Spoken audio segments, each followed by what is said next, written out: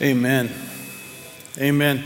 What a blessing it is for us to have amazing people to lead us in worship. You know, what an incredible thing.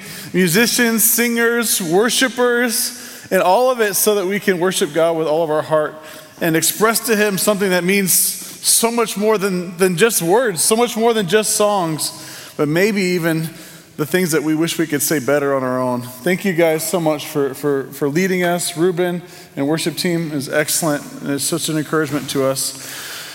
My name is Chad. I'm one of the pastors here at Calvary, and I'm so happy to get to share the message with you this morning. It's one of my favorite things I get to do on occasion here at Calvary. And this morning we're going to be looking at the next step in our study, the book of Acts. We're talking about this home stretch, this last section of Paul's life that we hear about in Acts that tells us really how he finished that third missionary journey. And we're going to walk through his welcome home, so to speak. You know, Paul was a Pharisee. He grew up in Tarsus and then lived a long part of his life in Jerusalem. And the world that met him when he got back to Jerusalem is very similar to the way the world is today. You know, in the last 18 months or so, the world has changed so much. I was telling my wife just yesterday, has anyone ever asked you if you could go back? Would you? You know, you think about going back to college or back to those early days, maybe high school years, that kind of thing.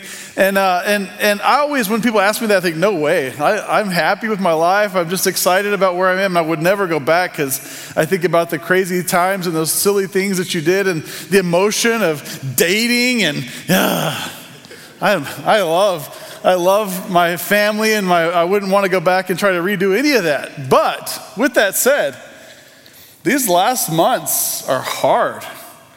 And there's just kind of this heavy thing that sits over us right now. And your daily normal life has challenges that haven't changed. But on top of that, you've got this COVID cloud. And you wonder, when is it going to end? And there's moments you think, what if it doesn't end? What if there is no light at the end of this tunnel? What if this is a new normal? And you just go, oh. You know, one of the impacts of this COVID thing is in the missionary world, if there is such a thing. And what happened is a number of our missionaries got locked out of their host countries, the countries where they live and minister. Things just happened where they were at and they weren't able to return. So, for instance, one of them just happened to be outside the country, and then the country locked down because of COVID, and they couldn't return to the country. So they stayed in this third place for a couple months waiting for the country to reopen. It didn't reopen, so they came back to the U.S. to wait for the country to reopen. Well, now they've been back for almost a year. They're wondering, what am I going to do next? What are we doing here? How's this going to work? What about the people that we serve and lead and care for? They've been meeting with them in Zoom for a year. How are we going to continue this? And what's the next step? Or another missionary friend that I know, they came back for a sabbatical. Their plan was to be back for 6 or 8 months. And then they came back and they can't go back either. Everything is locked down. So some agencies are reporting that up to 20% of their missionary force has been forced to come back back home and kind of wait it out. So I don't know if that's normative across the whole thing, but if it were, you could imagine the impact that that's having on the world, at 20% less missionaries on the field because of the virus. Well, those missionaries, when they come back, have to deal with some very interesting things. You know, if you live overseas, you live in a foreign environment, you become accustomed to that environment. When you go to the field, they call it culture shock, right? You get there, and the way that the world operates over there is so different that it's hard to get used to. Well, a lot of people expect that. It's one of the things they train you on in your missionary training is how to deal with culture shock, how to walk through all of the crazy changes when you get to the field. But then what happens is people have this idea that when they come home, things are going to be normal. Well, what happens often is they come home and they're not normal. They actually call it reverse culture shock. Reverse culture shock is when they come back to the culture that they originated in and the culture no longer fits them. Oftentimes, the first response is that this is crazy. Everything has changed, and there's an anger at the world around them, maybe even the way their family interacts with them or their friends who've moved on in the 15 years since they left, you know, whatever might be happening. But then what becomes really obvious is it's not just the people have moved on, the people have changed, but the person himself, the missionary himself, has changed dramatically. And so what they expected to come home to feels very foreign. And I think that's what we're going to see today in Paul's life. We're going to read through this message, these verses in Acts chapter 21, starting in verse 27 through 36. And what we're going to see here is Paul's really revisit to Jerusalem and how Jerusalem responds to him. So remember last week, Pastor Julio introduced this because Paul took on some purification rites at the temple. He paid for some other guys to do it, and it was a 7-day process where he could really dedicate himself in worship, and he did it in a public way so that the people of Jerusalem could see that Paul is serious about following God in the manner that they expected. Well, here's how it responds. So we're going to start in verse 27. It says, when the 7 days were nearly over, some Jews from the province of Asia saw Paul at the temple. They stirred up the crowd and seized him, shouting, "Fellow Israelites, help us! This man who teaches everyone everywhere against our people and our law and this place, and besides, he has brought Greeks into the temple and defiled this holy place." They had previously seen Trophimus the Ephesian in the city with Paul and assumed that Paul had brought him into the temple. The whole city was aroused, and the people came running from all directions. Seizing Paul, they dragged him from the temple, and immediately the gates were shut. While they were trying to kill him, news reached the commander of the Roman troops that the whole city of Jerusalem was in an uproar. He at once took some officers and soldiers and ran down to the crowd. When the rioters saw the commander and his soldiers, they stopped beating Paul. The commander came up and arrested him and ordered him to be bound with chains. Then he asked who he was and what he had done. Some of the crowd shouted one thing and some another, and since the commander could not get the truth because of the uproar, he ordered that Paul be taken to the barracks. When Paul reached the steps, the violence of the mob was so great, he had to be carried by the soldiers. The crowd that kept following him shouted, "Get rid of him! Get rid of him!" So just think about this for a minute. Put yourself in Paul's position. We have seen in the last year riots on maybe a scale that, at least in my life, was the first. And even the last few weeks, riots at the Capitol. Imagine if the riot was caused because you went to the place where you worship. I mean, this is nothing like the temple in Jerusalem, but in our context, it's kind of similar. So if you come in here to worship this morning and everyone looked at you and said, "Brent, and then everyone ganged up and started beating Brent up. I mean, it's a rough thing for Brent, but it's a rough thing for the church. The violence that's embedded in the culture says something about the turmoil and the tension. Think about that kind of violence could be unleashed on a person like Paul. What's going on there? There's a lot here. So what I want to do is I want to talk about maybe 3 things that Paul understood that maybe we should understand as well. And I think it's going to help us because oftentimes a follower of Jesus is going to step into a place that might feel foreign, even if you expect it to be familiar. The first thing I think that Paul understood that I think would be helpful for us is that the call to follow Christ is a call to come and die. When Jesus called his disciples, he calls them to follow me and I'll make you fishers of men. It's to leave behind what you were and become something new. The call to come, that one's easy, but the call to come and the call to die. The die part is hard. What does that even mean? Well, what Jesus was talking to the disciples, we'll talk about later again, but it says each person must deny himself and pick up the cross and follow me. You know, this wasn't strange to Paul. If this was the only time that Paul had suffered, it might be a different story. But if we remember, as we walk through these 3 missionary journeys, the Apostle Paul, he suffers in many different places, in many different ways. And the first thing I can find Paul suffering is actually within days of his conversion on the road to Damascus. Remember, there was a man named Ananias, and God spoke to Ananias and said, "Ananias, I want you to go pray for this guy, Paul. I met with him, he's going to be my," and Ananias said, "God, Jesus, do you remember? This guy's not a good guy. He's here persecuting the church. He's rejected you." And God says, and Jesus says to him, he says, "Go, this man is my chosen instrument." This is in Acts 9, verse 15. "He's my chosen instrument to proclaim my name to the Gentiles and their kings and to the people of Israel. I will show him how much he must suffer for my name's sake." All the way at the very beginning of Paul's relationship with Jesus, there's this underlining idea that he's going to suffer for Jesus' sake. Just a few verses down, it says, "After many days had gone by, there was a conspiracy among the Jews." These are Paul's home people, his friends at this point. Remember, he was a Pharisee that had gone to Damascus to persecute Christians. There's a conspiracy among these people in Damascus to kill Paul. Saul learned of their plan. Day and night they kept close watch on the gates in order to kill him. But his followers, took him by night and lowered him from a basket through a wall in the city, through an opening in the wall. So Paul had experienced suffering in so many ways in his 15 years of traveling and planting churches across the Roman world. But he also experienced suffering at the hands of his own people. It's really interesting to draw attention to this. Almost every place that Paul plants a church, his normal modus operandi, right? His normal operational mode was to go into the synagogue and preach the gospel to the Jews first. And because he was a Pharisee, they opened their doors. They said, oh, this is a guy who was trained. He's a guy from Jerusalem. We want to hear what he has to say. So he would share with them the Old Testament scriptures about who they are and who Jesus was and how he fulfills these scriptures and invite them to have a relationship with Jesus. And some would come to faith. Right? This happened over and over and over again as Paul planted churches. But in addition to that, there was always these God-fearing Greeks or God-fearing Romans, these foreigners who were followers of God that attended service in the synagogues. And often they would convert to Christianity as well. Well, the next verses, almost without question, is when the other Jews, the ones that reject Jesus, also reject Paul.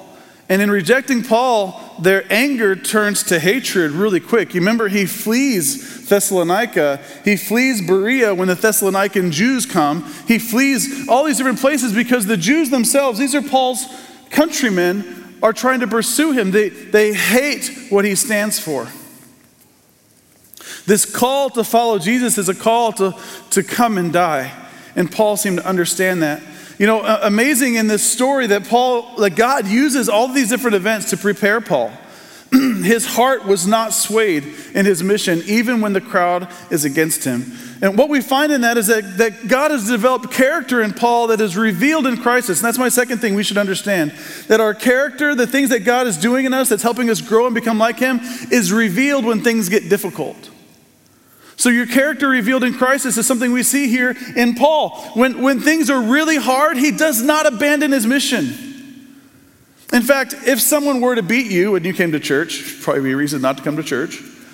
If someone were to beat you when you come to church, it might change the way you want to interact with the church, but it doesn't change Paul. You'll find out next week, just a little sneak peek, is that Paul asked the leaders of the Romans to let him speak to the crowd that's trying to kill him.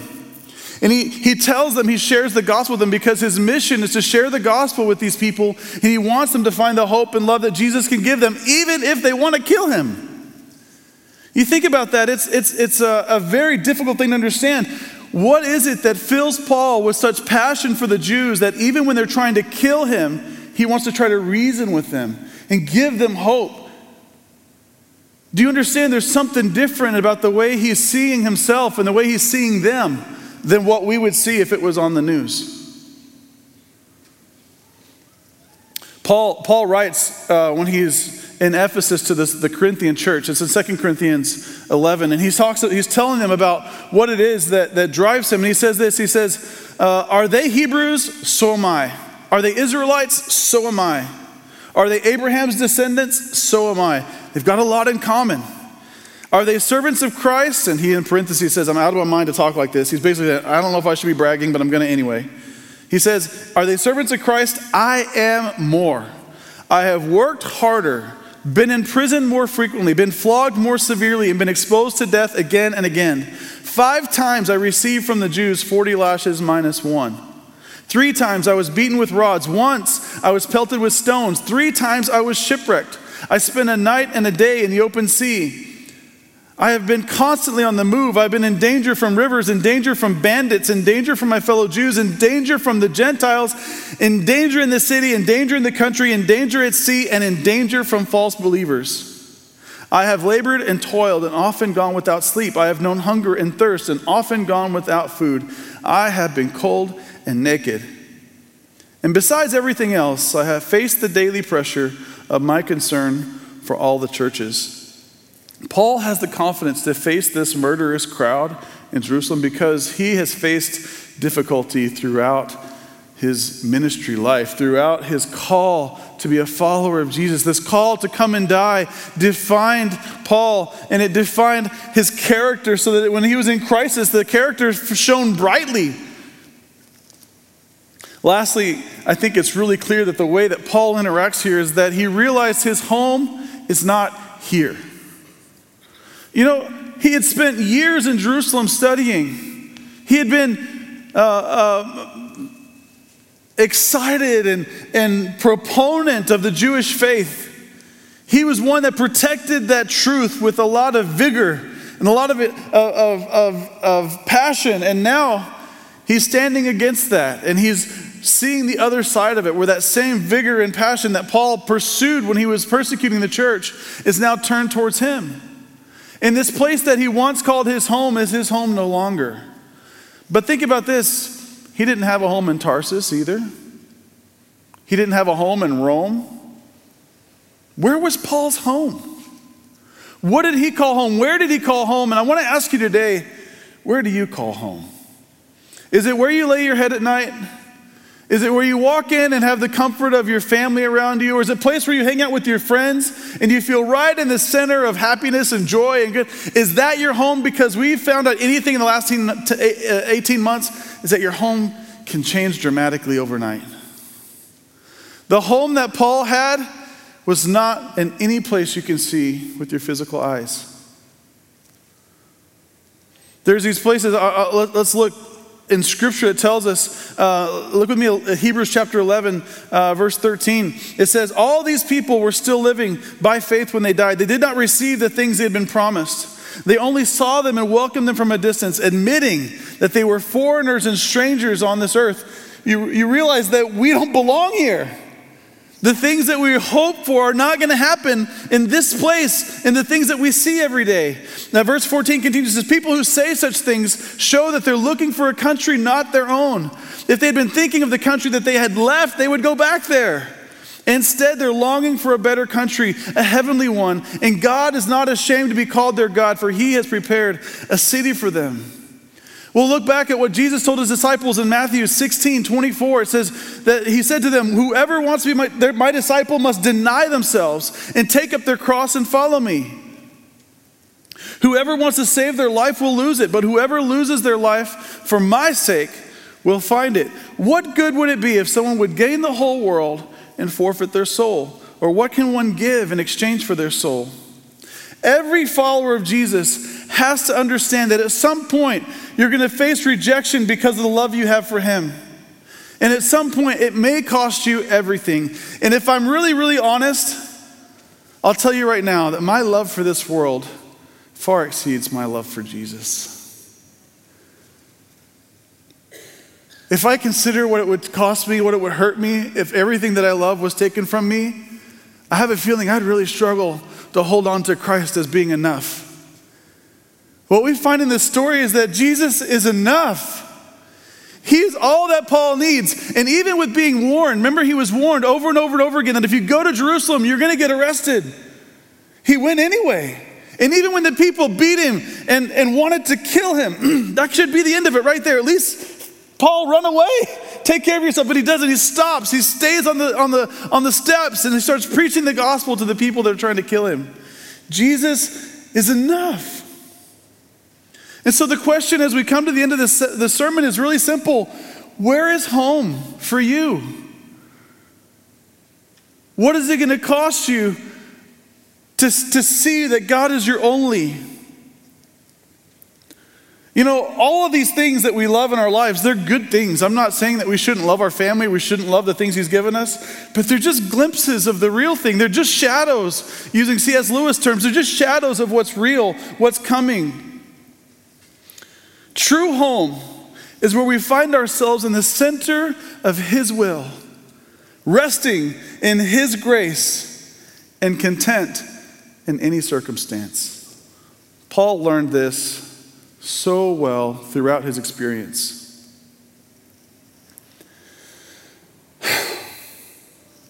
How do you even talk about this in today's world? How do we even imagine that everything was taken from us? How do we imagine what it would be like if we had to find out for sure if Jesus was our only? My prayer for you, church, is that we would see, like Paul, that all the things that we hold on to so dear are passing away. It's not going to last. And one day we're going to stand before the Creator God that loves us and wants to be our friend. And he's going to call us to himself. And that should be what we're looking for. I think of a story. A few years ago, I was at a church service, and there was a baptism happening. And a young man walked into the baptism waters, and he was dressed with a T-shirt. It was kind of rough. And as they asked him questions about his faith, it became clear he was a special needs a gentleman. And as he responded with a lot of excitement, a little over the top enthusiasm. And when they finally got to the baptism, they put him under the water. When he came up, his hands went straight up in the air, and his T-shirt came up to about here, so his belly was showing. And he said, "I'm home!" And I just started bawling. I started crying because that's what my heart wants. We're not going to find the answers that we're looking for until that moment we stand before our Savior and the one that we love with everything that we are. We're not going to find it here. And so in that place, we come to this idea that home is not here. We're never going to be safe and comfortable and stable in this place. It's going to be strangers and wanderers and aliens, like Hebrews tells us. I'm going to invite the worship team to come back up or Cherish to come play the piano. And as we close, I'm going to pray. And I want you to ask that question, where's your home? Where is it that you feel that God is at work in your heart, where you feel safe in the grace of God, and you feel content in whatever circumstance might come? People in our world have lost a lot in the last 12 months. People have lost loved ones, they've lost their jobs, they've lost their security, their stability. People are wondering if they're going to be able to continue making payments on their houses or their rent. People have lost a lot. But we have this hope in Jesus that can overwhelm all of it. That says if he is for us, who can be against us? So I hope today that you're encouraged. I hope you're encouraged. If you're going through hard times, know that God is with you and he loves you just the way you are. And he's calling you out to be something more and put your hope in what is secure. You think about the famous quote from Jim Elliot that says, "He is no fool who gives what he cannot keep to gain what he cannot lose." And that's what we're seeing in this story today. And honestly, it's what we're going to see in the next several weeks as we continue to walk with Paul through his arrest, through a 2-year waiting time before he gets to stand before Nero, the emperor. It's a long time where he's lost everything. His family is gone. His friends are gone. Only a few of them can be. His country has forsaken him. All he has is Jesus. And it's enough. It's enough. Where's your home today? Let's pray. Father God, we thank you. We thank you that you've called us your own. And that even in the midst of our own brokenness and our sin, God, the times when we turn away from you daily, that you still love us. That God, you call us out, you call us to be yours, you call us to be your people. We pray, God, that you would be our God, that it would be reflected in the way that we live, in the way that we love, in the way that we care about the people around us. We pray, God, that you would be glorified in our lives and our behavior. Lord, help us to remember that with you, nothing can be against us. We thank you so much for your work, and we pray that you would continue to move inside of us. In Jesus' name we pray. Amen.